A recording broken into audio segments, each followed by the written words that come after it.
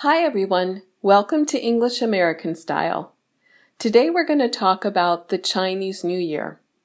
Happy Chinese New Year! It's the year of the pig. So what does this mean exactly? In the Chinese culture, each year is identified with a different animal from the Chinese zodiac, and there are 12 animals. This year, 2019, is the year of the pig. The pig is a symbol of wealth and prosperity, so you would think if you were born in the year of the pig that it would be a good year for you.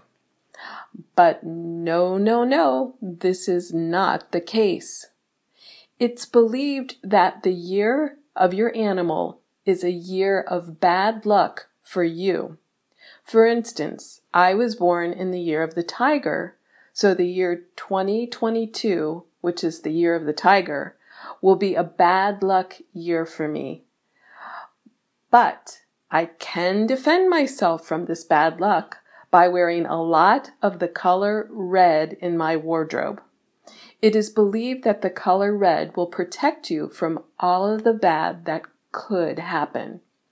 So, if you were born in the year 1935, 1947, 1959, 1971, 1983, 2007, or this year of 2019, you were born in the year of the pig. You might want to go out and get something red. All right, so let's take a look at the 5 takeaways.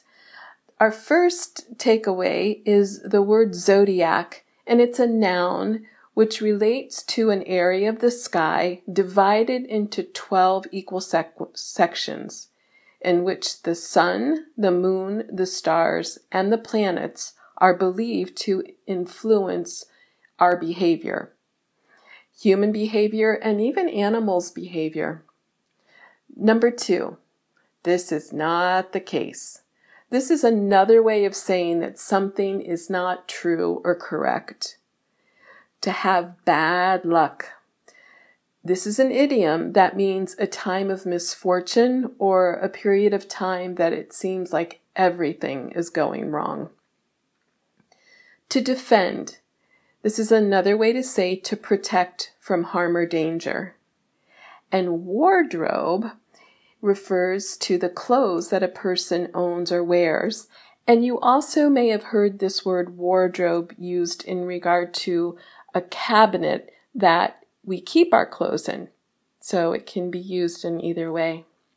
All right. Well, thanks so much for joining me today at English American Style, and I will see you next time.